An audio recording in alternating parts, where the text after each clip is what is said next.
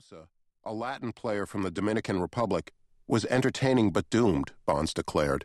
As a matter of policy, they'll never let him win, he said.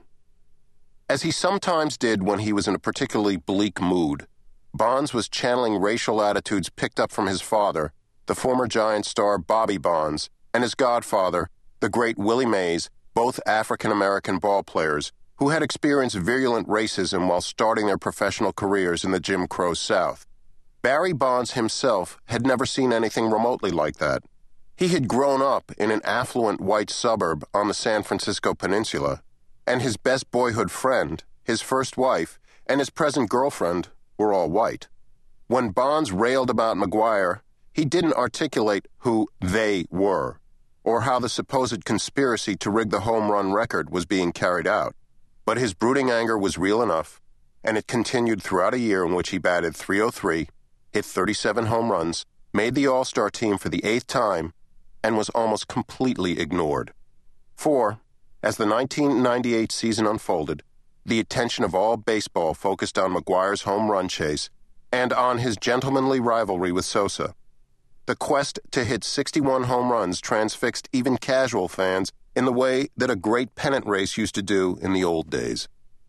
Something about McGwire's appearance, the red hair and the freckled, craggy face that sometimes burst into a winning smile, seemed to invite affectionate hyperbole. The sports writers who covered him wrote that McGwire had Popeye's forearms and shoulders as broad as Paul Bunyan's. McGwire's home run chase was a metaphor for the best in America, a newspaper editor told an Iowa professor who was studying the chase as a cultural phenomenon. It was more significant than the ascent on Mount Everest, as San Francisco Giants marketing man Pat Gallagher proclaimed. And from acting baseball commissioner Bud Selig down to its ordinary fans, all agreed that McGwire's pursuit of the home run record was hugely important. It had made watching the sport of baseball enjoyable again for the first time in quite a while. Baseball's fans are among the most forgiving in all sports, but the toxic relations between team owners and the players' union had put the fans' patience to the test for a generation. From 1971 through 1990, 7 baseball seasons had been interrupted by labor disputes. The 8th interruption, which began in August 1994, lasted 234 days and led to the cancellation of the World Series for the only time since World War I. It also nearly killed the game. As always, both the union and the owners claimed the dispute was about baseball's future. Actually, it was just another fight about money. For fans, the dispute was dispiriting and pointless, an argument between millionaires and billionaires. The owners finally reopened the ballparks and the players slunk back into them 2 weeks after the 1995 season had been scheduled to start. In park after park, they were greeted with a cascade of boos. Many fans just stayed away. Then in 1998, McGwire's assault on Maris's record brought the fans back to baseball in droves. The Cardinals' home attendance, which had languished since the lockout, would top 3.1 million, a club record, and other National League clubs saw big gains as well. In August, when McGwire had already hit 43 bombs, a veteran Associated Press writer named Steve Wilstein stopped by the big Cardinals locker in Busch Stadium. As he waited for McGwire to emerge from the shower, Wilstein noted items in plain view on a locker shelf: a photo of McGwire with his 10-year-old son, a can of Popeye brand spinach, a bottle of a product called androstenedione. Wilstein assumed it was some sort of vitamin. But andro was more than that. The product was a testosterone booster marketed by Patrick Arnold, a renegade chemist who was pioneering the development of steroids that would be undetectable by the most sophisticated laboratory tests. Andro was legal, but it had been banned by the International Olympic Committee, the National Collegiate Athletic Association, and the National Football League. Olympic doping experts told Wilstein that andro had the same muscle-building effects as anabolic steroids, which Congress had outlawed in 1991. Andro was a steroid, by another name. In the Olympics, using andro was considered cheating. Users who got caught were banned. Baseball, however, had no rules against steroid use and a different attitude about cheating. From corking bats to doctoring balls, to hiding a coach with binoculars in the scoreboard to steal signs, the impulse to cut corners was almost as old as the game itself. Perhaps because of the sport's antipathy to weightlifting, steroids were slow to catch on.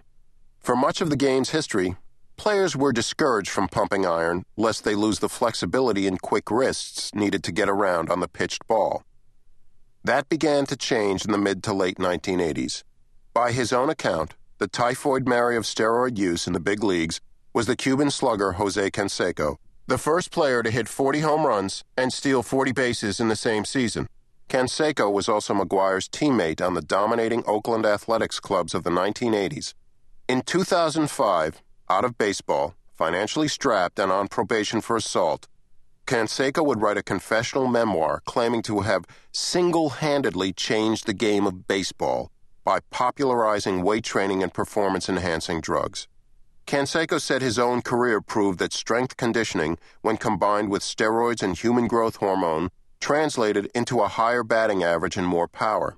He claimed that drugs could transform a good player into a great one.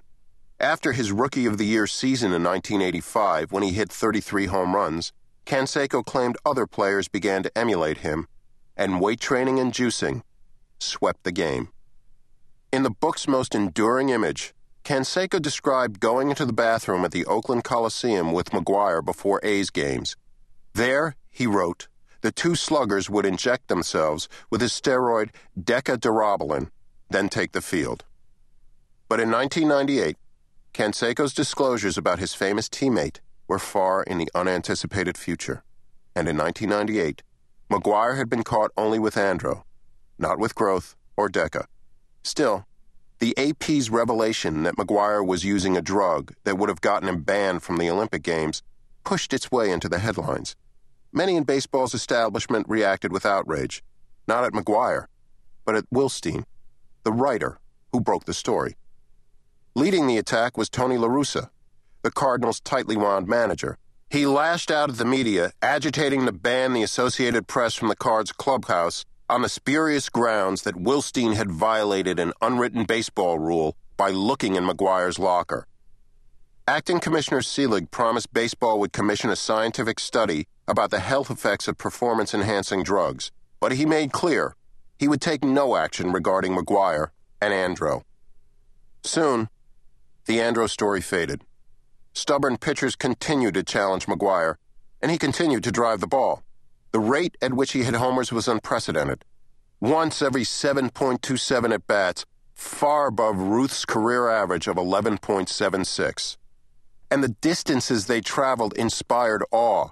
At Busch Stadium, where the center field fence was 402 feet from home plate, he hit a 545-foot shot that slammed into a seat in the second deck.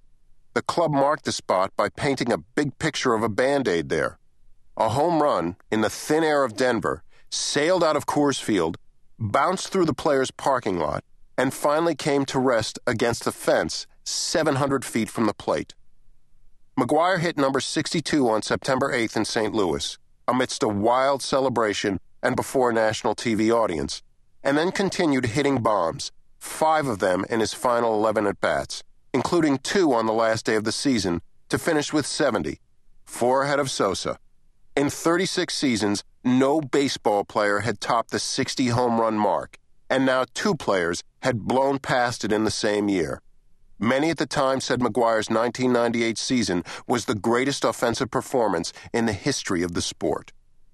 On the West Coast, Barry Bonds was astounded and aggrieved by the outpouring of hero worship for McGwire, a hitter whom he regarded as obviously inferior to himself.